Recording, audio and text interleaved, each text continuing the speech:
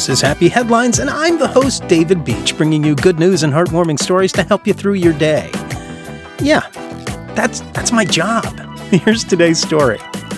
The snow's been pretty amazing in Utah, and in Heber City, snowplows had a difficult time clearing the roads. Not because of the snow, but because of people leaving their cars in the way. The city had to start fining the scofflaws who weren't following the parking rules. But they did something a little different, said Police Sergeant Tammy Thacker. This is what she said about the ticketing. COVID has taken many of the means away from people, and it's tough times. We wanted to be able to have another solution and maybe have a positive charge to the negative on parking citations.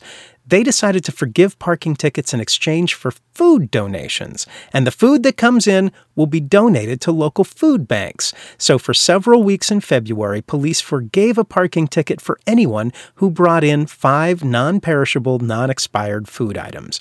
And even more interestingly, the city received tons of donations since announcing the program on Facebook, and Sergeant Thacker said, "We did have several people that called in and donated food without having parking citations." Yep, people stepping up and helping out. That is what happens. And that is how it should happen, because that is what makes a happy headline. Thank you for listening. This is Happy Headlines. I'm David Beach. I try to bring you good news. Now, I have to do it in a 2-minute burst.